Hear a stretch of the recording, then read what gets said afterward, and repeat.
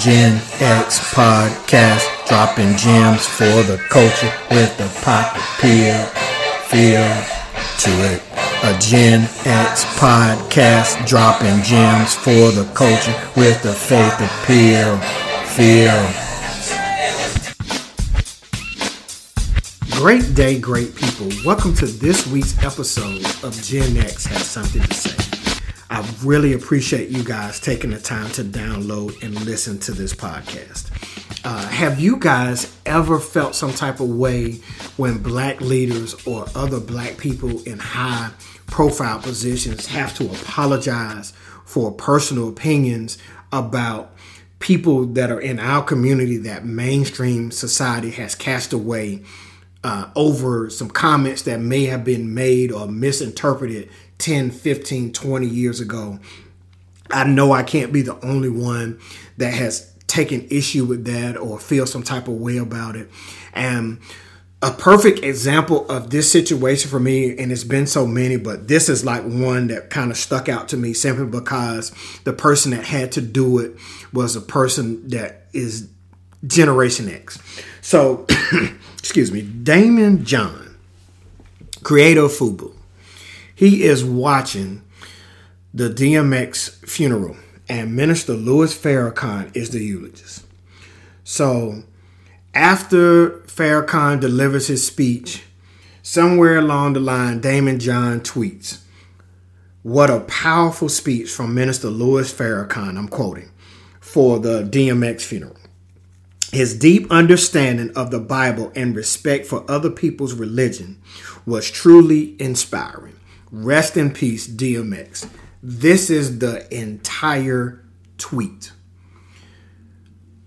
Out of nowhere, seemingly, people are up in arms.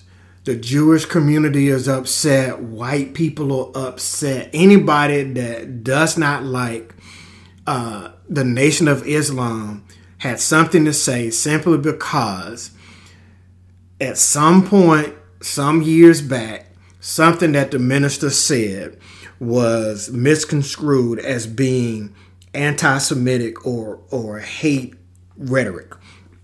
And ever since then, no matter when Farrakhan speaks, any critics of his are always bringing that to the light where he's anti-Semitic or he's anti-white people, this, that, and the third.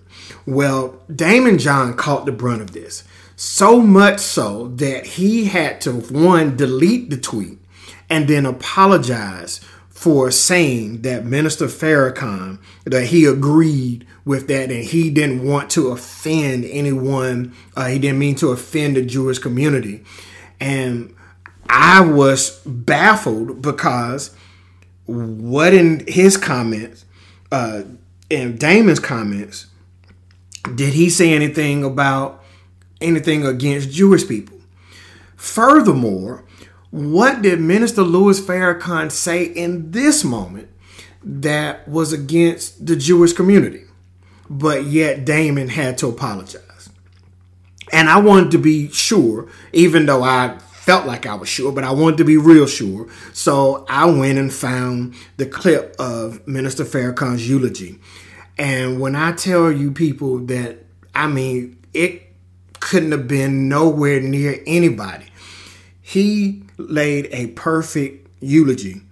If the goal is to speak well of the person that has died, that is exactly what Minister Louis Farrakhan did. He spoke well of DMX and DMX only. The only other people that were mentioned with DMX was his wife, his fiance, his kids, and those that loved him. That's it.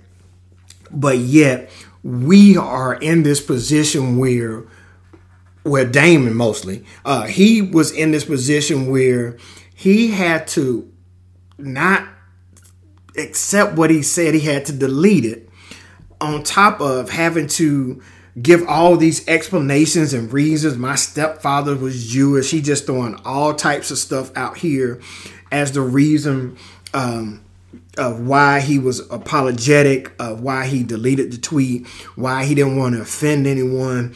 And it's really, he said what he said. I don't get why he had to do all these changes or make these changes for people. And why do we have to keep doing that? I got a letter from the government the other day. I opened and read it. It said they were suckers. They wanted me for their army or whatever. Picture me giving a damn. I said never. Here's a land that never gave a damn about a brother like me and myself, because they never did. I wasn't with it, but just that very minute it occurred to me. The suckers had authority. Just to say, like, why do we have to do that? Why we African American people, not just my generation, but African American people, when we have to be in situations where if anybody in our community is very strong in their opinions, they are, for lack of a better term in this space, controversial. So you keeping the minister as the example, why is statements that he makes 10, 15 years ago, and he speaks somewhere and what he speaks makes a lot of sense and I agree with, why do I have to, if I say I agree with it, why will I then have to come back and say I don't agree with that, or I agree with what he said, I apologize if I offended anyone to that felt that type of way. And I don't understand it. Like, we have, what has driven us to be in this council culture where, especially for us as African Americans, that we have to disown our own people if the society doesn't like them. We've had to disown people that have meant so much to us just for the sake of getting to a particular place, or especially you see this in elections. Or, prime example for us is when Barack Obama was then a candidate for running for the president of the United States. Campaign is going well, gaining momentum, winning states and things that he wasn't supposed to win as he went for the Democratic nomination.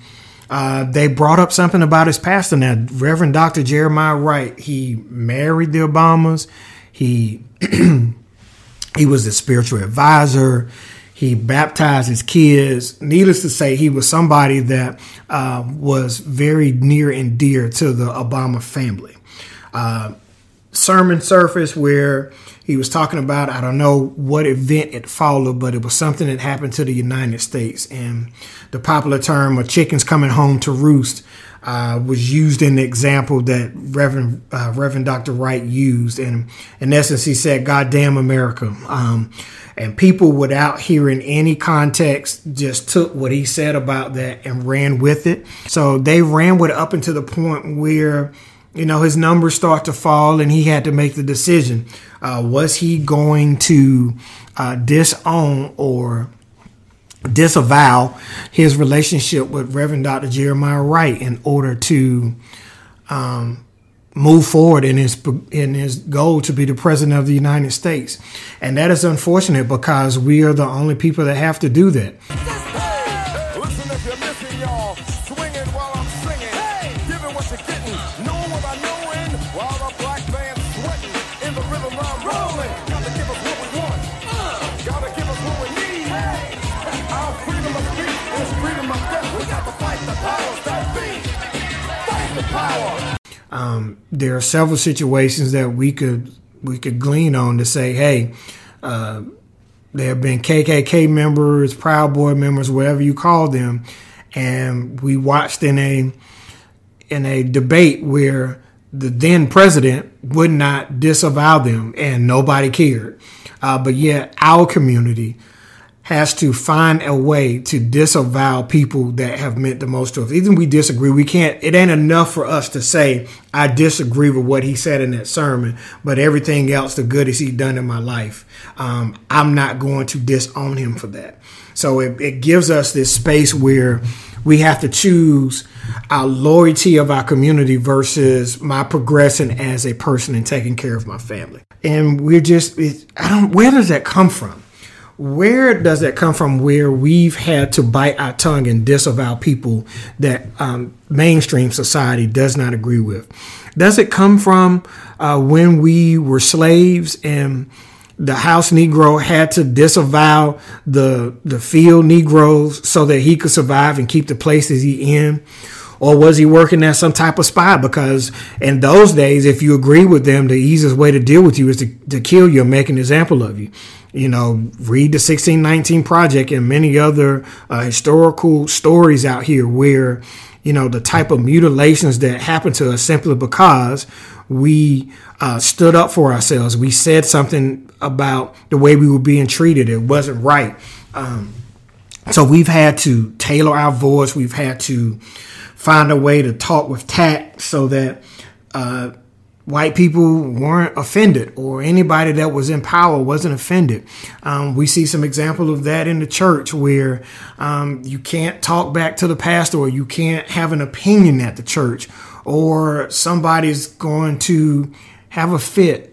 And maybe that's because, I don't know, when you're at a lower level, and that's across the board. You can talk about corporate America. You can talk about sports, any type of endeavor of life. There, you know, we like to say it, there are levels to this. So, you know, when you're in that lower level, you can say whatever you want to say, because typically the people that can make the decision are not around you. You move up, and I'll use corporate America, for example. Like when you in the call center, you're never going to run up against an SVP or an executive vice president. When you're down there talking about ain't nobody doing nothing, and all they doing is getting raises. But you move up to like a second level support. I was an IT guy, so you move up to second level support, or you a subject matter expert, and you are responsible for a platform across the country. You're going to sit in a meeting with an SVP, and you can't rattle off and say, you know, well, if y'all were doing what y'all supposed to do, or you would have gave funding where we need to fund in this particular instance, we wouldn't be in this situation where a platform is down in the West Side. You can't say it that way, because somebody will be escorting you out within 48 hours of you making that statement. And it's weird. Like, you know, there's the game to be played when you reach a different level. And for us as Generation X, we learn how to play that game to a fault, because we got to certain places where, you know, I kind of like my lifestyle of living at a particular time. So you don't want to give that up because I want to express an opinion.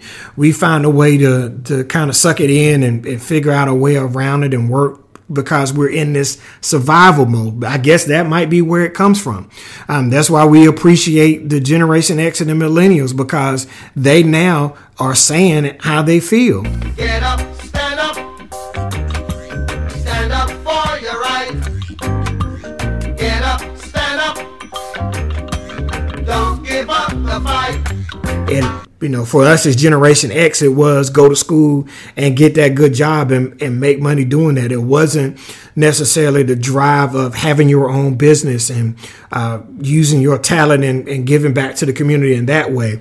We were taught to give back in the community through corporate structure. So we go read a book to elementary schools, or we join mentorships and things of that nature, to where we gave back that way, not necessarily building our infrastructure for our community.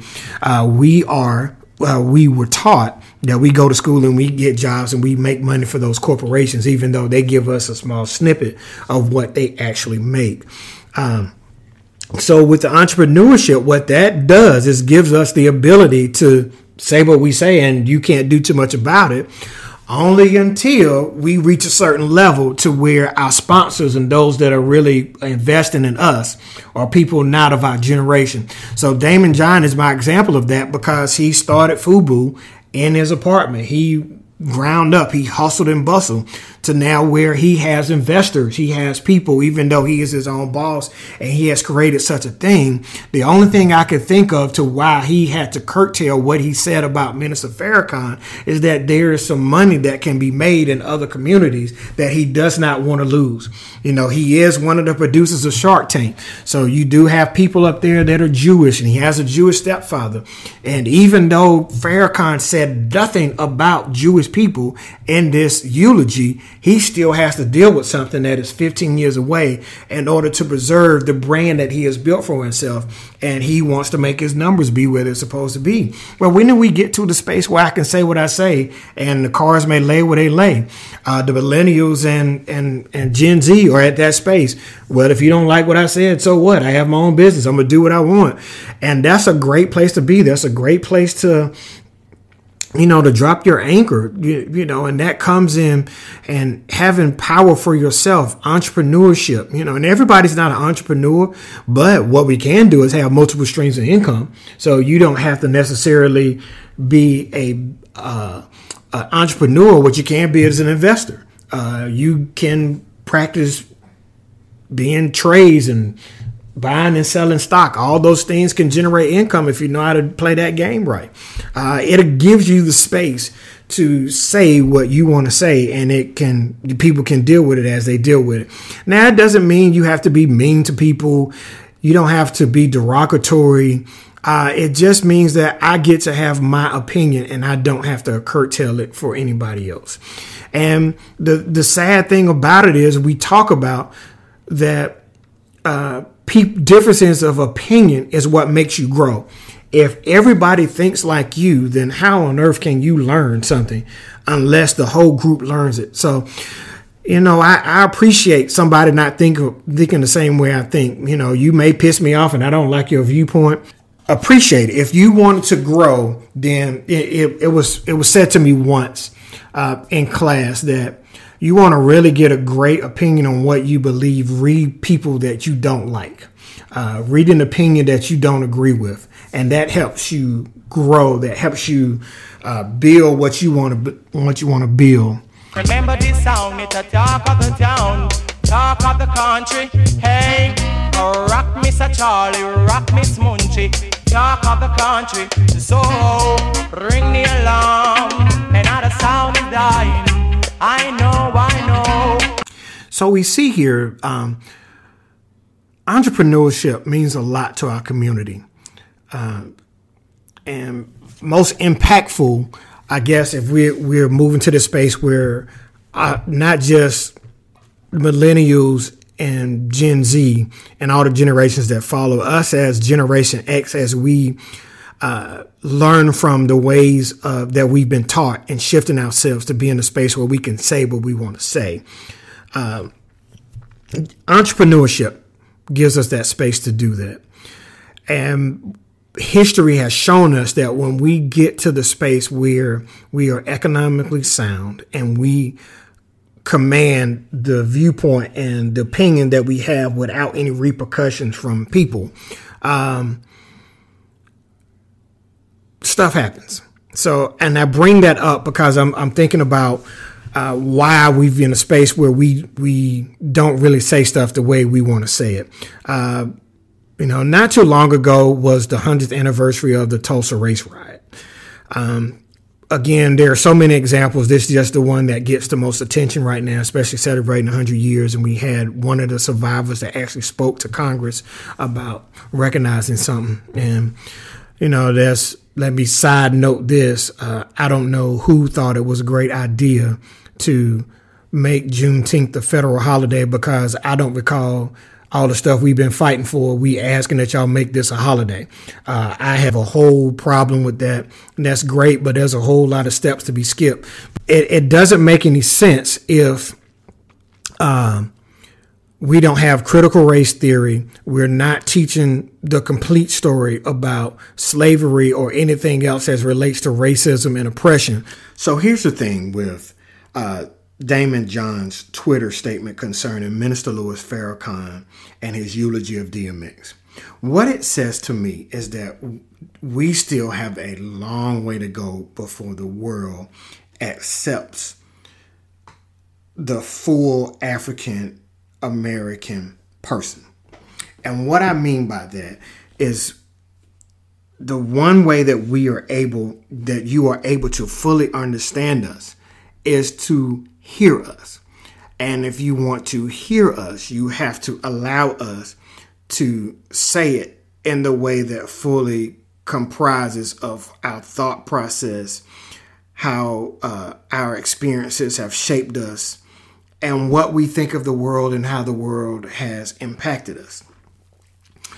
We, for the most part, don't have an opportunity to do that because the world has decided that we are a monolithic thinking people. So as one thinks, all thinks, or if one person said something, they all say or think that way. And that is a detriment for us because we are so diverse, we are so versatile, we are so multifaceted that one person can in no way express all of us. But what happens is we have a few people that get a level of access and they are forced to represent us. And then they get themselves in situations to where they finally express who they are or what they agree with or don't agree with. And then they have to walk back their statements because those that are in power and those that are operating in support of them based off their interest convergence, they are having to backtrack their thoughts. They are having to move in certain ways in order to suppress what they really feel or what they really say in order to not offend people. We are at a place where we can no longer do that. If the change that we're looking for and that we are excited about happening has to come with us saying what we say and how we say it. So if that means you are offended or you are uncomfortable by the way I said it and how I said it, then you can grow by having a dialogue about it, and then we can move forward. Or you can just box up in the shell and think that you can hurt me economically or any other way that you think of that will get me to bend or curtail how I really feel about a situation or a circumstance. But until that moment, until that place where we can be like, well, okay, deal with it. I said what I said. We got to keep pushing and keep finding ways to play this game until the game begins to bend and work the way it needs to work. And the only way that's going to work in our favor if we continue to express ourselves and say what we said. That's my perspective. I'm Generation X. Ask me something because I have something to say. Peace.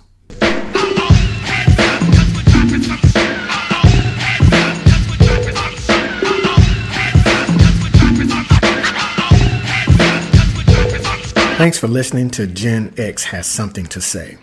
This is a podcast that celebrates an authentic and unique African-American Generation X experience with a spiritual feel through a Gen X perspective that's real. Don't forget to subscribe to our podcast and follow us on IG at Gen_X podcast. That's Gen_X podcast.